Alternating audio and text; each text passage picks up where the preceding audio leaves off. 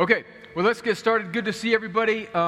We are handling our second topic in this series of the Christian and culture, the Christian in culture, and how really they should engage in culture. And again, last week we talked about homosexuality, a huge, weighty, very controversial topic in our day.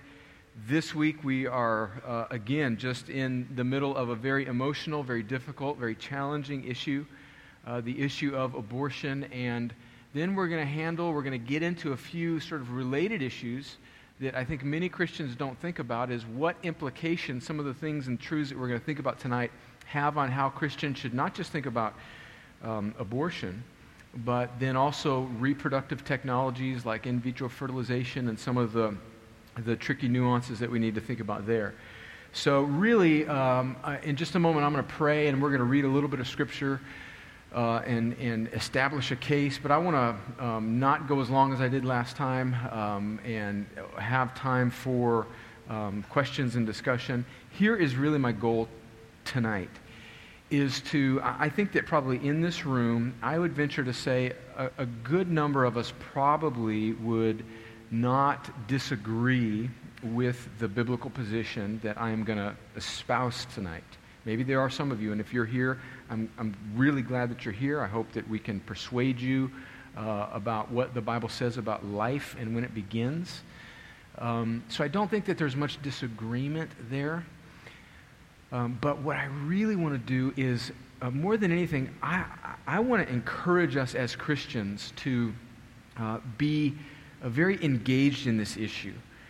I think that one of the blind spots, and maybe it's not even really a blind spot, it's just complete apathy of the American church, is really how, quite frankly, how comfortably silent and unengaged we are on this issue.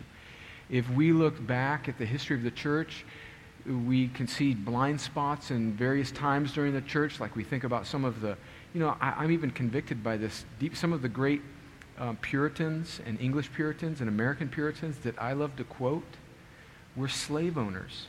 And that's just a stain on the history of our nation. And I think maybe 100 years from now, when people are going to be thinking about the church in America during this time, one of the stains on the body of Christ in our time is going to be really our inactivity and the unengaged way that a large part of the church has just been unengaged in this issue. So I want to encourage us to be engaged and maybe help equip us with some arguments. And then I know that there are certainly people in this room, women, that have had abortions, or men that have participated in them in some way, that you need to feel God's grace and be encouraged. And so I don't want you to be sweating through this. I want you to be loved and encouraged. And with that, let me pray, and let's get into it. Well, Father, we come again to a huge, monumental issue, really that gets to the very core of your authority, which is inexhaustive, which is complete, and who we are as human beings. I pray tonight that you would, as we read some Scripture and as we think about some things in our culture and the ways that our culture is opposed to you, I pray, God, that you would give us grace, that you would encourage us, that you would make us really put our hands to the plow on this issue as Christians, as a church, and that you would help us to push against a broken culture so that we would be a greater display of your goodness to an onlooking world. And Lord, we pray that you would help us, that we would become more like Christ as a result of our time together. And I pray it in Jesus' name. Amen. Okay, so I want to, well, first of all, I don't have a book to give away. I'm sorry, but I do want to point you to a really helpful resource. It isn't just about the issue we're talking about tonight of abortion, but is really about how Christians should engage in culture. It's a book by David Platt, very highly respected young pastor. Now he's the head of the Southern Baptist Convention's International Mission Board. He wrote a book called A Compassionate Call to Counterculture in a World of Poverty, Same-Sex Marriage, Racism, Sex Slavery, Immigration, Persecution, Abortion, Orphans, and Pornography. This is a wonderful, short, very quick read about how Christians, it's a very convicting read, about how Christians should be thinking about living in culture. And some of the things that I'm going to talk about tonight come from that book about how we should engage. So here's this fundamental question we need to think about. First is, what does the Bible say about life and personhood? Really, the core question is, what is in the womb when a woman is pregnant? Is that a person, or is it a clump of tissue or cells, something that will eventually become a human? Is it a fetus? Is it an embryo? What is in the womb? I think clearly the biblical position that Christians, I think biblically must have, is that at the moment of conception, what is inside of a woman is a very, very, very, very young human being. And so, even tonight I may slip and accidentally, refer to it, even when we do culture, a fertilized egg or a fetus. Those are maybe scientific terms. But sometimes those terms can sort of dumb us down to what is inside of a woman. It is a very, very, very, very young human being. When a male sperm fertilizes a woman's egg, at that moment of conception, it's just unbelievable the things that are set right then, at that moment of conception. Gender, DNA, that is a human being. Not fully formed, but a very, very, very, very young human being. So let's look at a few scriptures. We'll work through these quickly just to give us a taste of where we can go to in the Bible to I think, clearly indicate this. Psalm 139, probably the most well-known passage when we think about this idea of what is in the womb is a person. So King David writes, "For you formed my inward parts. You knitted me together in my mother's womb." So I want you to think about, just use your imagination as I read these next few lines here, is that what's going on is God is being written about by David under the inspiration of the Holy Spirit as being personally at work in the womb. This is God's action. "For you formed my inward parts. You knitted me together in my mother's womb. I praise you, for I am fearfully and wonderfully made. Wonderful are your works. My soul knows it very well. My frame was not hidden from you when I was being made in secret, intricately woven in the depths of the earth. Your eyes saw my..." Notice the personalized what is that, pronoun? Oh, my mother would cringe right now if she knew that I messed up on... Your eyes saw my personhood, unformed substance. So even though this baby in the womb is developmentally not a full human being, personhood is still being attached to that baby in the womb. Your eyes saw my unformed substance. In your book were written, every one of them, the days that were formed for me, when as yet there were none of them. So I think even just that text alone itself is clear biblical evidence for anybody that's just wondering. Now, granted, we're going to talk about this a little bit later, but the world and culture and unregenerate minds, people that don't know Christ, that are still dead in their sins and unable to even respond to God's law, are not going to acknowledge scriptural authority as an authority on when life begins. But Christians at least need to know this, and we need to have confidence in this, because as we spoke about last week, God delights in taking His powerful word and it being the thing that hits a dead heart and it being the thing that makes it alive. So don't be intimidated that a culture does not believe God's word. There was a time when you didn't believe God's word, and God caused you to go from darkness to light, from death to life, so that you could see and hear and believe in Jesus and His word, right?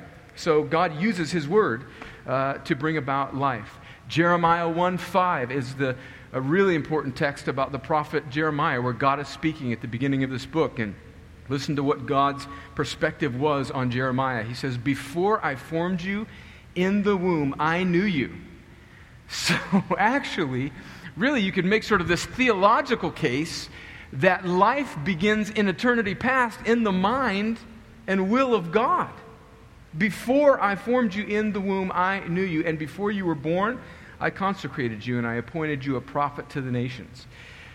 We see very similar language in Galatians 1, verse 15, where the Apostle Paul is talking about his calling into ministry. And he says that he had been set apart before I was born by him who called me by grace. So Paul is acknowledging that he was known by God even before he was in the womb, before he was born. And then we see about John the Baptist leaping in the womb as his mother Elizabeth goes and speaks to Jesus' mother Mary. So in Luke 1, verse 39 through 44, in those days Mary arose and went with haste into the hill country to a town in Judah, and she entered the house of Zechariah and greeted Elizabeth. And when Elizabeth heard the greeting of Mary, the baby, that ends up being John the Baptist, that is John the Baptist, leapt in her womb, and Elizabeth was filled with the Holy Spirit, and she exclaimed with a loud cry, "Blessed are you among women, and blessed is the fruit of your womb. And why is this granted to me, that the mother of my Lord should come to me? For behold, when the sound of your greeting came to my ears, the baby in my womb leapt for joy." So I think these scriptures are clear to us. They really settle the issue for Christians that what is in the womb is not a fetus, not merely a fertilized egg, not merely an embryo, although those may be correct scientific terms, that theologically and biblically, what is in the womb at the moment of conception, which is when the sperm hits the egg, is a human being.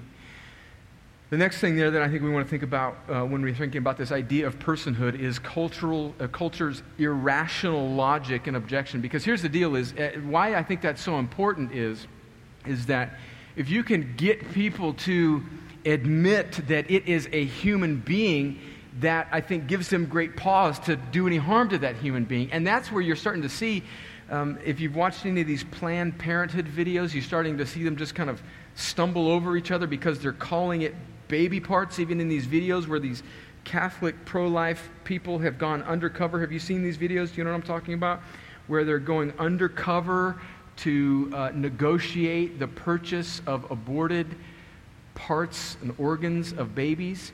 And the whole kind of scientific stance of a lot of the community that is pro-abortion would say that that's not a baby until it gets to a certain point. But even these people that would use that line of argumentation, which is completely false, are even calling it baby parts there. And so culture just is sort of twisted in its logic, and certainly would have a few objections. So let me just kind of throw out there just a few just things that are just ridiculous in our culture that might arm you with some points when you maybe are engaging a friend on this issue, to just see sort of the idiocy of our culture. A couple days ago, I watched a sermon by Matt Chandler, who's a pastor in Texas, who I love to listen to, have a lot of respect for. And he preached a sermon a few years ago on this issue, the sanctity of life. And he was talking about the laws in our country regarding the protection of bald and golden eagles, okay? Which, let me just say, I'm all for, okay? I love me some bald eagles and golden eagles, okay? Before you blow up the internet. But listen to how serious we are about protecting bald eagle eggs compared to human beings in the womb. Do you know that if you're hiking with in fact, we have eagles here. I've seen one above my house. There's one that lives or a couple, one, I don't know. I mean, there's some that live over what's that thing over there? The Chattahoochee River, I guess. Okay. I've seen a bald eagle over my house flying, right? Am I just making stuff up? Am I seeing stuff? Scotty's making me feel like maybe I'm not crazy. Okay, good. So if I happen to be hiking in Pine Mountain and I came across a bald eagle's nest, and I said, "Hey, Joe and Jake, my two boys, hey, go get a picture with the bald eagle egg, and we'll send it to Mom." Here's what could happen to us. According to the Bald and Golden Eagle Protection Act, it prohibits anyone from taking, possessing, or transporting a bald eagle or a golden eagle or parts, nests, or eggs of such birds without prior authorization. This includes inactive nests as well as active nests.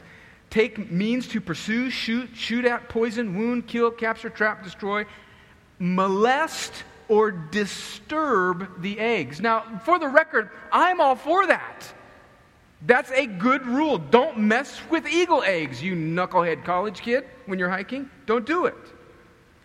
But listen to what the punishment is if you do mess with eagle eggs. You can be put in prison for up to a year or fined $20,000 for taking a selfie with a bald eagle egg. But if you suck the baby out of a womb at 20 weeks, you can do that.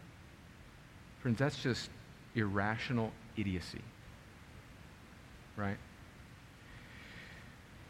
We have other, just things that we need to think about that are just absolute, shine the light on the idiocy of our culture. My wife is a pediatrician, and she has patients in her practice that are born at like 23, 24 weeks. In fact, Will Hawk, your friend Brandon Jones, his wife, 26 weeks? Yeah, 25 weeks. I know Jennifer's told me she's had patients that have been delivered and survived as young as like 24 weeks. Now think about the lunacy of this, okay? If a mother has a baby at 24 weeks and she has that child, and the child goes to the NICU, and the mother goes to the NICU, neonatal intensive care unit, to care for that child, if a nurse or a doctor came into that room and put their arms around that little baby's neck and strangled that baby, that would be murder. Clearly. If that baby's laying on its mother's chest at 24 weeks, a day old out of the womb, alive, if a doctor walked into that room and harmed that baby, that would be murder. But if in another room, in another hospital, that baby wasn't at 24 weeks, wasn't outside of the mother's body, it was inside the mother's body, just 12 inches lower, that doctor could lawfully suck that child out. And that's okay. It's just lunacy.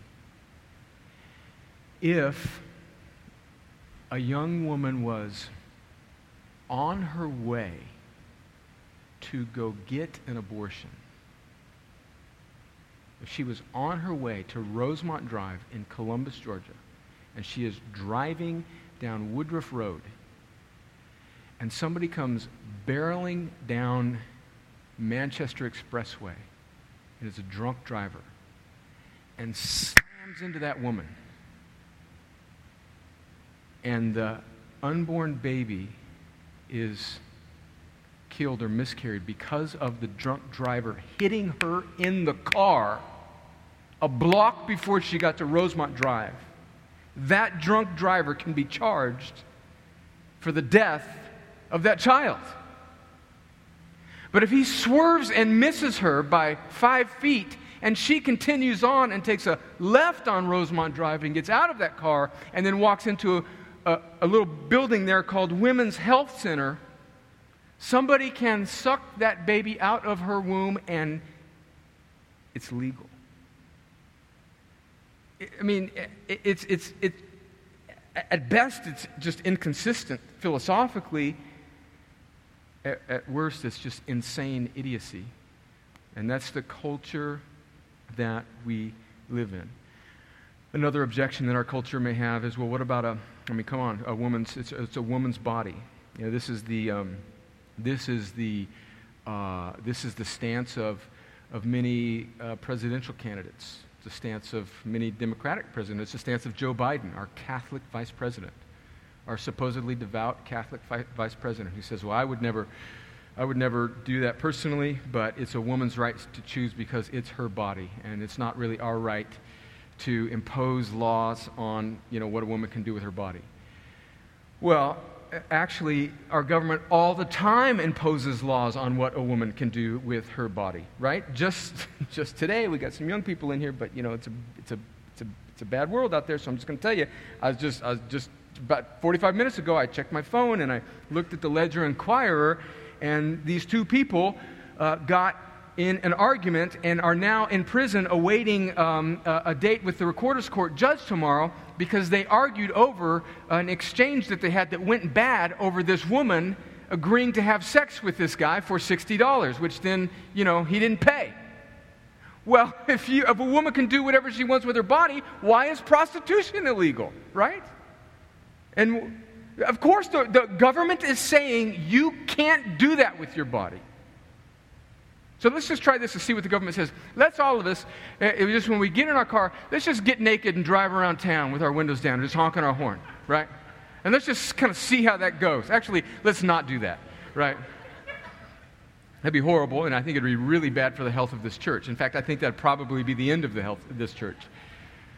But the government would stop us, or rightfully stop us, from doing that with our body. The government all the time tells us what we can and can't do with our body. The government tells us that we got to ride our bicycles down the street with helmets on. Friends, do you see just the idiocy of the logic of our culture? A couple implications. And before we're just going to look briefly at how Christians should engage, and then some questions. We need to use this word, and I want to say this especially gently to those of you in this room that have had abortions. Abortion is murder. Abortion is murder. Now, if you have participated in an abortion, you've had an abortion, I want you to know that God delights in redeeming all manner of sinners, including those who take the life of others. I'm going to take you to Moses in the Old Testament. Moses was this great leader of God's people in the Old Testament. He choked a guy out to death, right? What about David in the Old Testament? A man that the Bible says is after God's own heart, slept with one of his best friend's wife, covered that up with intentionally putting him in a position to die. That's murder. And he is a man that God calls a man after his own heart. Saul of Tarsus, who then becomes Paul, the great missionary of the New Testament church, the one who took the gospel to the Roman Empire, is at the beginning of the book of Acts, in Acts chapter 7, consenting to the death of Stephen. He is there collecting people's coats. He is a murderer. He's breathing murderous threats to Christians, it says in the book of Acts. God delights in redeeming murderers. God is gracious. Where sin abounds, grace abounds much more. Friends, abortion is the taking of human life. It's the taking of human life. Now, related to this, if life begins at conception, I want you to kind of think carefully with me here. If life begins at conception, begins when the egg, or when the sperm fertilizes the egg, that's conception.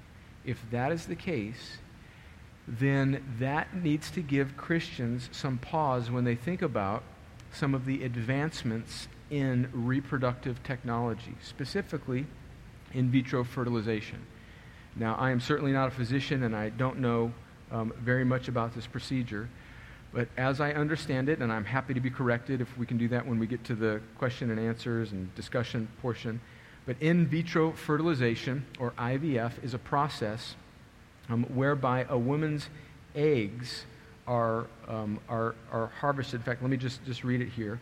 The in vitro fertilization process varies depending on a patient's needs and approach. Generally, an IVF cycle starts when a woman taking daily hormone injections for a week or two before her monthly ovulation.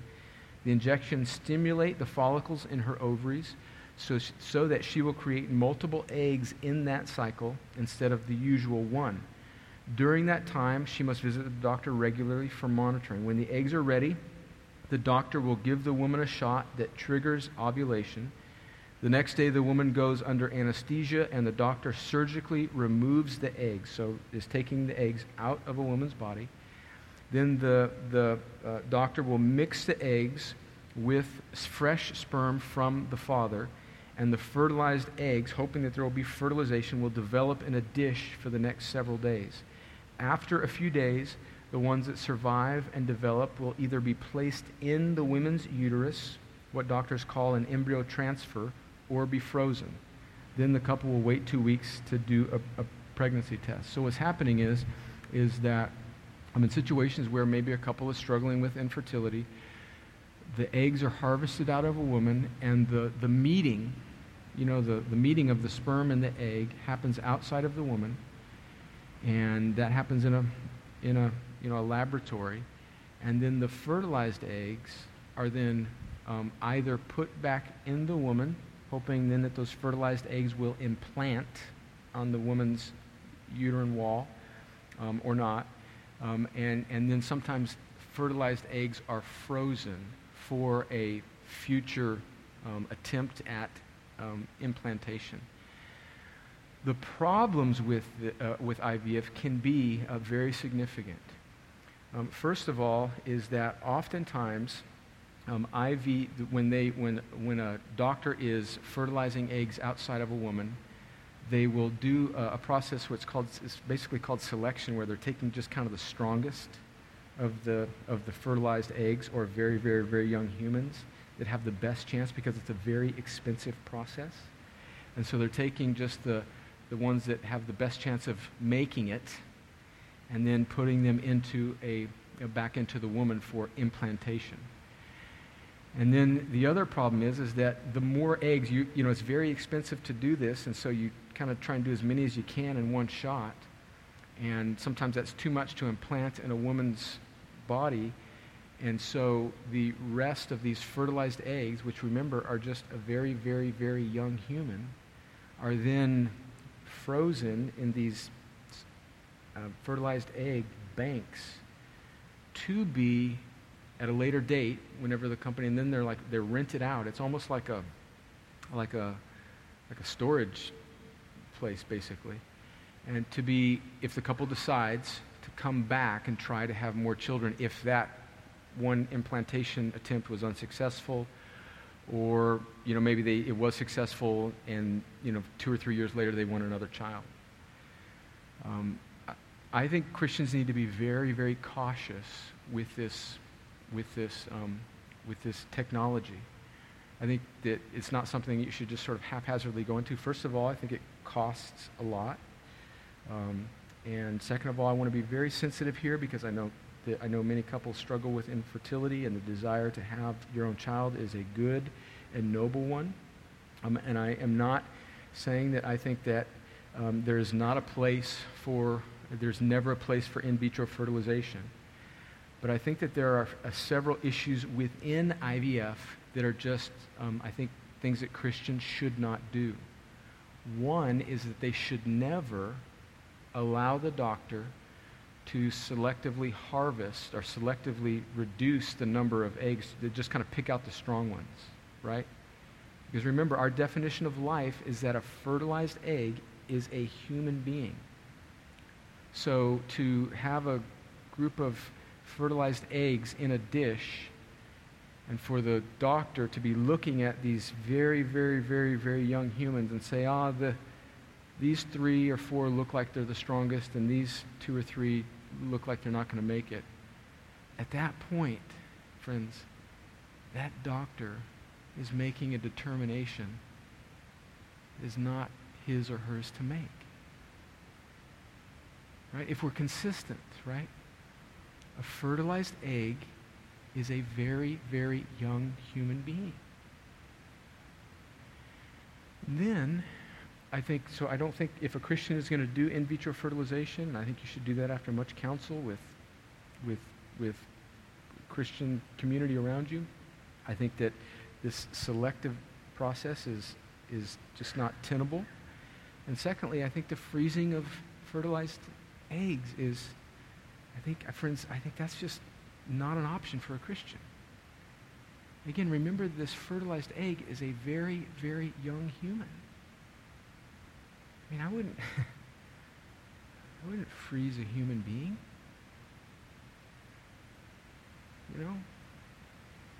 And I don't think we have to think about it just biblically, that these are children. Now, I realize that maybe some people in this room may have some of your children that are fertilized eggs in maybe these egg banks. In fact, that's what they're called, egg banks.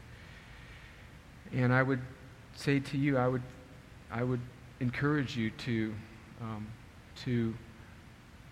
attempt to bear all of those children. I would encourage you not to abandon those children, and to do whatever it takes to care for those children, those very, very, very, very young humans, as image bearers of God. Very, very difficult situation. I am not outright saying that Christians should never be involved in IVF. I'm saying that if Christians do IVF, I think there needs to be very strict parameters within which they engage that technology. And you have to realize that your average OBGYN or fertility doctor out there is not going to be thinking along these lines. And if you engage in this technology, you need to be very proactive in asking your doctor these questions. And so, certainly more on that later if you have any questions. And I am by no means a medical expert, but have read quite a bit from just some Christian publications about this issue. So a couple thoughts about how Christians should engage the culture on this issue of abortion, getting back to that topic of abortion, that issue of abortion, and then open it up for questions. I'm getting these 3 points from David Platt's book, A Compassionate Call to Counterculture, from just really kind of copying this from a page in his book. He says there's 3 ways that we should engage the culture. We should pray. First, we should pray for God to forgive us for whatever part that we may have played. Whether you've had an abortion, certainly know that there's grace and redemption. If you've maybe been keeping that secret and it's just been eating away at your soul, there are women in this church who have had abortions, who are in a wonderfully healthy place with the Lord, that would absolutely be more than willing to care for and serve you if you are in that situation where this is something you've participated in and you just don't, you feel like it's just an 800-pound gorilla that's on your back and you need somebody to talk to. I can, in my mind right now, think of about 4 or 5 women that would just be more than willing to come and care for you. They've been through that in the past, and they would love to pour out their heart to encourage you. So pray for whatever role you may have. If you were maybe a man that participated in, you need to repent of that and own that. If you are maybe a Christian like me who has been relatively sort of kind of casual, not as engaged in this issue as you need to have been, we collectively need to repent of that, right? And we need to pray and ask God to end this injustice. Like why do we have to twist arms to get Protestant Christians to go take action? Why at Rosemont Drive in Columbus is 95% of the people that gather out there to pray from the local Catholic churches? Because Protestants have wonderful theology, but horrible compassion. This issue should not be relegated to a bunch of nuns who have wonderful compassion but horrible theology. The people who really understand the Bible and all of its implications and what it means that this is a gospel issue and that people are lost and that they need to be there. Just the other week we were Bill and Melissa Harrison were there on a Friday night, and we were basically getting witnessed to by a couple Catholic sisters from Peru. They were trying to teach us how to pray the rosary. Oh, why don't you guys? I'm like, my goodness, what's going on here? I mean, I was glad to be with them there at the thing, and I'm glad I'd be much more willing to stand with somebody with poor theology but some steel in their spine than somebody who's got great theology but doesn't care. So we need to be involved in this in some way. We need to pray. We need to be engaged in this. We need to participate. We need to blow up our congressmen's phones. I think a lot of us in this room have a real good congressman, Congressman Westmoreland. He's excellent. He's leading the charge to try and beat this back in Washington. We need to work with ministries that are doing work to rescue the unborn, whether that's 40 Days of Life that do this prayer campaign, whether it's Lincoln Brandenburg, a member of this church who works for the Center for Bioethical Reform. If you want to get linked up with Lincoln and his group goes around to college campuses where the battle for the mind is just on the front lines, and they put up these pictures of aborted children, and they're graphic and they're horrible to look at, and it's very hard work. And I've been with Lincoln at Columbus State where Christians come up to him and say, oh, you shouldn't be doing this. This is too much. This is too graphic. But do you know that one of the ways that William Wilberforce in the 1800s he really began to win the tide to stop slavery in the abolitionist movement is they began to show pictures and drawings of how they crammed Africans in these slave trade ships. And when European whites and when American whites began to see the inhumanity, when they began to picture with their eyes the inhumanity of what the slave traders were doing to these people, it started to awaken the conscience. When in the civil rights movement, when they started to show pictures of federal troops spraying down African Americans in the Deep South with like fire hoses, it began to awaken the American conscience. And so if William Wilberforce can show pictures or drawings of slave ships, and Martin Luther King can show pictures, and those are, I'm endorsing, those were good tactics. How much more should we show pictures of babies being murdered? But it's just, man, that's hard. God, I don't want to do that. Maybe there are Christians in this room that should be involved in that type of ministry. Lincoln Brandenburg, a member of this church, was just sitting in here one Sunday morning and just we talked about a prayer rally at the government center about 5 years ago. It just sparked his interest. He went down to it, and the Lord lit a flame in his heart for the unborn. And now he's giving the rest of his life, or at least this particular time in his life, to this issue. Maybe that might be somebody in this room. Maybe we need to volunteer at a crisis pregnancy center. I know there are many men and many women in this church who do that, who work at Sound Choices. And you may be thinking, oh, what can I do? I'm just a big burly guy. Well, we have a big burly guy in this church who works security there. He just stands outside the thing and just a couple nights a month, and he just works security at Sound Choices Pregnancy Center to help women feel safe as they come into that place. And maybe there's somebody in this room who's got some cash, like some cold hard cash. And you could buy, instead of buying a boat or another set of ridiculously stupid toys, you could buy another ultrasound machine for Sound Choices. Or maybe there's Christians in this church who, I don't know if there's anybody that's got this kind of money in this room right now, but I know that maybe there's some Christians that might listen to this podcast or something, that instead of buying another stupid little trinket which will rust and destroy and deteriorate, they could spend $100,000 and buy one of those mobile ultrasound units where they could drive around and actually drive up to these pregnancy centers and offer a woman, they drive up to an abortion center, and they can offer a woman an ultrasound right before she walks into the abortion center. Maybe somebody at Crosspoint could drop some coin on that instead of a stupid little whatever.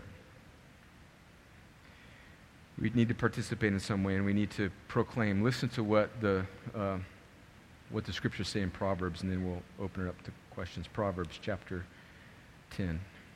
This is all of us in here. Proverbs 10.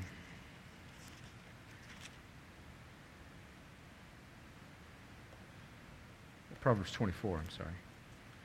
Proverbs 24, verse 10.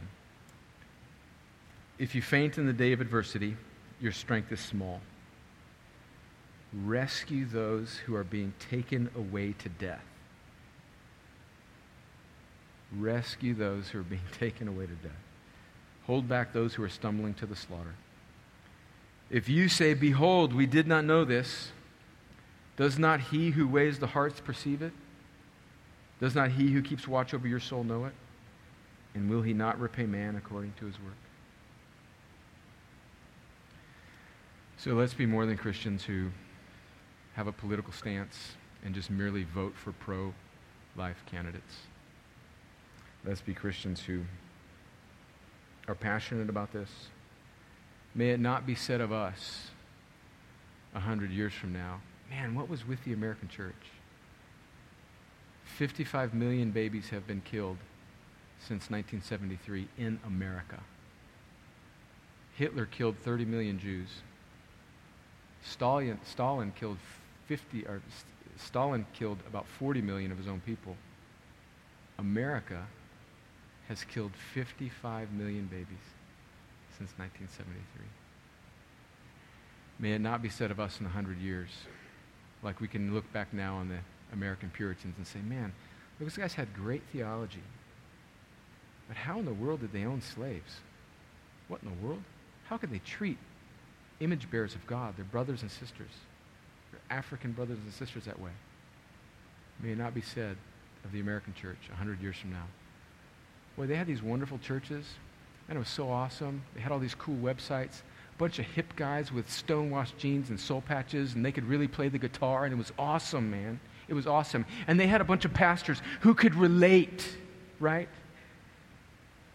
I mean, what? I mean, that makes me want to cuss. Like what we think is ministry. It's just carnal idolatry.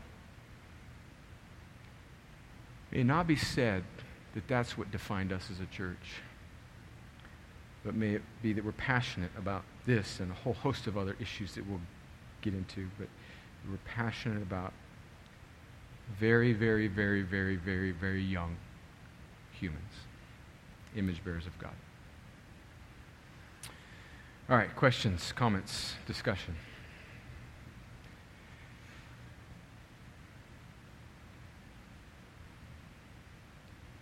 I know this is a weighty topic. Carmen Albertson. Sean.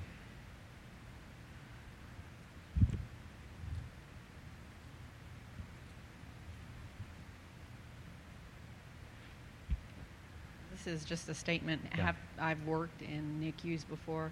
Yeah. And with the IVF, not only do they do reductive, it's called selective reduction. Selective reduction. In the bowl, but they'll do it after the babies are implanted. Yeah. So you've got to, go through your pregnancy and find out how many of them are viable, and then the doctor gives you the choice to reduce. Yeah. Yeah. Thank you, Carmen. Anybody else? Ian, right up here, Will.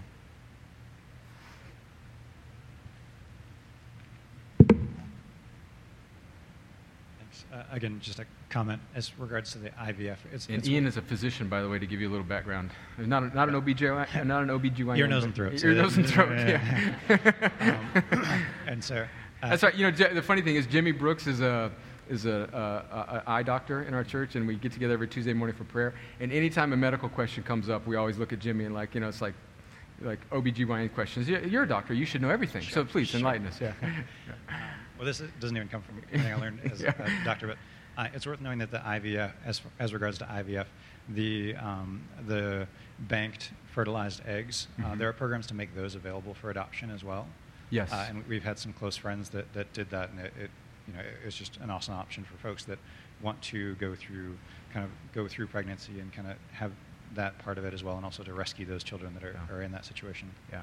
Yeah, thank you for mentioning that, Ian. I think, isn't that there's a ministry called Snowflake? I think is what sometimes I've heard that referred to as Snowflake ministry. I've heard that term. I'm not sure. So rescuing those babies that are just kind of abandoned in those banks. Yeah, amen. Amen. So again, that may be, who knows? You just never know what the Lord may be doing in somebody's heart. Like, so if that just pricked your heart, like, not that Ian and Libby are the experts on that, but just maybe you can link that person up with the friend that yeah. Yeah, amen. Anybody else? Yes, Sharon, down front here. Will.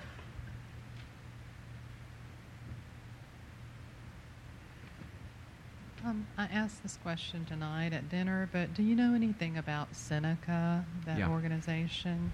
I do. I met a woman a couple of weeks ago, and she was telling me that they have put earnest money down for the building that's right next to the abortion clinic, and they're trying to raise $225,000 to complete the buying of the building. Yes. So. Yeah. In fact, Bill and Melissa Harrison, when we were out there getting witnessed to by these Catholic ladies, and that was a wonderful experience, wasn't it? A lady from Seneca was there. Seneca is a Catholic organization, a Catholic pro-life organization that is attempting to buy the building right next to the abortion clinic that used to be that, Bill, what is it, an engineering place, where that Moon Meeks or whatever? So, yeah. So I don't know if it's that, but yeah. So yeah, that'd be. I'm glad you brought that up, Sharon. So there's a perfect example of where I want to see Seneca do wonderful work, right? And praise God for them, and I hope they get that building, and I hope that they are a constant, agitating presence there. But I'm chastened by the fact that it seems like these Catholic pro-life groups, and this is not a bash Catholic sentiment at all, but for a variety of reasons, I think Catholics are not necessarily going to come at this from a holistic, sort of gospel-centered perspective like I think we are equipped to do, but generally they lead the way in a lot of cities in this issue, and that's chastening to me. We should be more involved there. But yes, Seneca is a Catholic pro-life organization that is trying to buy, and I hope they do. I hope they do. My other question was, do you know much about the October 20th plan? I think it's on college campuses to stand with the unborn, and it's called Silent. Mm-mm. And no, I haven't heard of it. They encourage you to either wear a pro-life T-shirt that day to kind of generate conversations with people on campus, or actually, stand with the unborn and say, we've been silenced and you don't speak that day. I don't know a lot of details about it, but that might be an opportunity for people to look into. Amen. I'll look into that, and maybe we can get word out before then. Thank you, Sharon. That's good. See, those just little, don't underestimate. And I tell you, I'm really glad that you brought that up, because I was thinking, Sharon, I think that we may be at a pivotal time in our culture where these Planned Parenthood videos, these undercover videos where this Catholic organization has filmed these people that work for Planned Parenthood that have been negotiating. I mean, it's just horrific to listen to and watch, but they've been negotiating the sale of aborted baby body parts for medical research. That, I think, has sort of shocked the conscience of a lot of just indifferent people in our nation. And I think if the more Christians, so don't underestimate just sharing that video on Facebook or talking about it. I think that there's a chance. I mean, even people that are very high up in the Planned Parenthood organization are nervous about them. I read this interview the other day where one of the leaders of the organization said that they were nervous about the possibility of not only Planned Parenthood being defunded, but she thought that there was a possibility that abortion could be outlawed in her lifetime. And let me just say also, man, a corollary with this issue is Christians that need to be involved in foster care, adoption. I mean, come on, how wicked is it of us as Christians to have a passionate, not only political, but theological stance, and then to say to a young mother who is in a dire situation, to say, oh, well, you shouldn't get an abortion, and then just for us to just kind of walk off. That's evil. That's wicked, right? And so, I mean, there's a whole host of other issues that surround this issue that the church needs to care deeply about. Adoption, foster care, caring for unwed mothers, all sorts of stuff. And let's not underestimate our voice, even in a very individual sort of, it feels kind of weak way of how it might tip the conscience of a culture around us. Good point, Sharon. Somebody had their hand up. Can't see that far back. Who is that? Sarah. Hey, Sarah. In light of that, like especially the fact that at an abortion clinic, you're dealing with women who are coming up who are in very dire circumstances in many cases. Like, what does compassion look like there at the clinic? In that state. Well, when we were there the other night, I was again just chastened and really encouraged by this Catholic lady who, when a car would pull up, and I'm really glad you mentioned that, Sarah, because we do, I think, have this perception that most of the women that go to these abortion clinics are in dire situation, maybe financially, and that is certainly the case. But you'd actually be really surprised at how many abortions are not because of financial reasons. Shame, a whole host of convenience, whatever. And I think I heard this point the other day that we live in a throwaway culture, right? We live in a throwaway culture. I mean, if your shirt, we don't sew stuff. Like, you get a little tear in your shirt now, you snag it on a nail, you throw that thing away. Nobody sews up their shirt anymore. We don't fix anything because we just go buy a new one. And I think that content, that's just that's the way we are with humans now. And before I get to your point, Sarah, is I think that there's a lot more. When we were at the abortion clinic the other night, the Catholic lady said, "Hey, notice the cars that are parked out here," and they were just they weren't hoopties. They were like, one was like a Toyota, nice Toyota, a couple other SUVs and stuff, kind of looked like middle class people. But this one Catholic sister lady that was with us. Anytime one car pulled up, and she just kind of walked up and very kindly just, "Hey, we're here with," I can't remember what she said with the organization, or if she even said that, but she said, "Hey, we're here, we'd love to talk to you about your choice and the options that you have and all this kind of stuff." She just very graciously approached her. And I've heard about people in this church and others that have been in those. I've heard of Melanie Rayborn, who's there all the time praying, and a few others, a young guy that was a member of the church here before he moved to another city, where he actually was there and just graciously approached a person and then directed them to Sound Choices Pregnancy Center. So I think those type of gracious, like in-the-moment compassion is not shouting people down. Maybe you're thinking that going out there is praying at the abortion clinic is, it's not some hostile posture.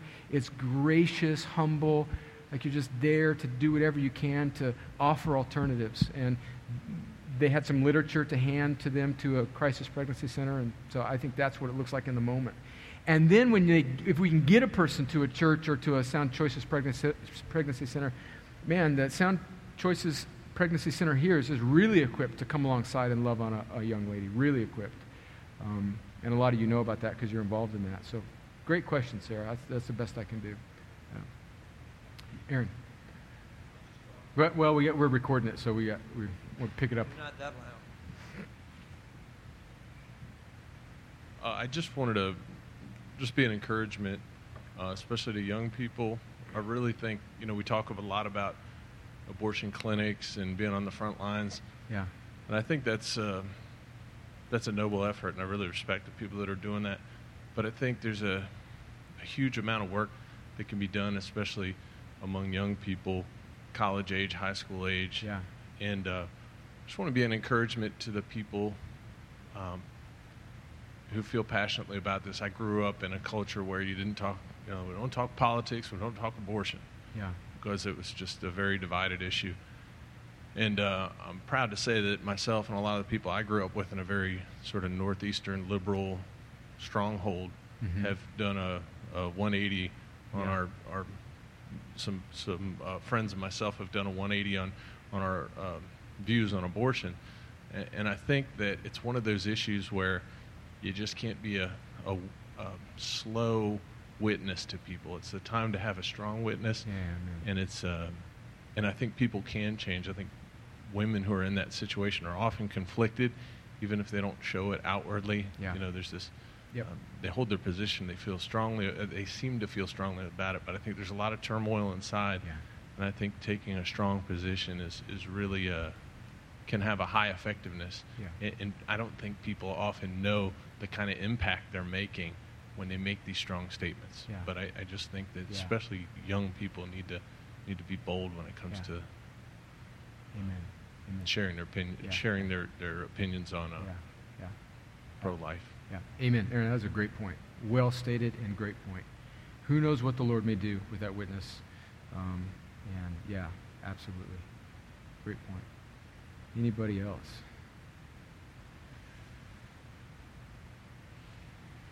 Anybody else? You guys are such a warm and generous and gracious group. I mean, just thank you for, you guys just to get a group of people together from our church to even think about this issue is, I think, is just encouraging. And I want us to be strangely encouraged and convicted all at the same time, right?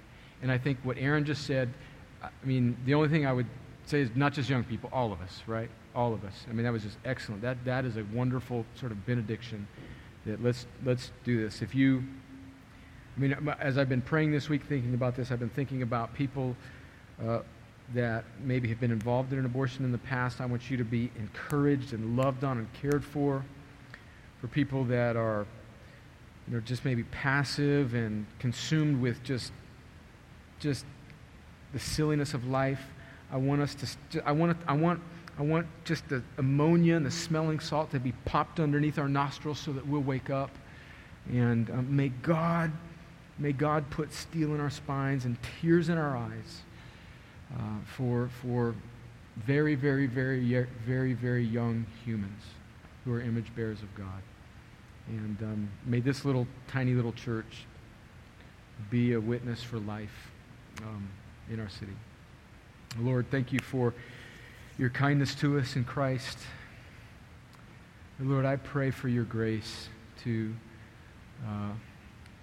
men and women in this room who have walked through this in their past. I pray that Romans 5, at the end of the chapter there, would just be a balm to their soul, that where sin abounds, grace abounds all the more. And Lord, I pray for Christians in this room who have been a bit casual or indifferent to this issue, that you would stir us, that you would engage us, and that we would think about just one or two ways in our life where we can begin to, as Aaron has exhorted us, to be bold and to just stare in the face of a culture, an insane, illogical culture of death, and be a voice for image bearers of God in the womb in our culture. Lord, would you do that in us, and would we, none of us, leave this room without resolving to somehow get in the fight in some way, to engage in some way for the sake of unborn image bearers of God. Lord, bless us now as we go through the rest of our week, and we pray that you'd bring us back into your house on Sunday so that we can gather and be encouraged and worship you. And I pray these things in Jesus' name. Amen. Next week, folks, we'll get into the Christian and racial relations, another hugely important topic in our culture. So we'll see you next Wednesday, Lord willing.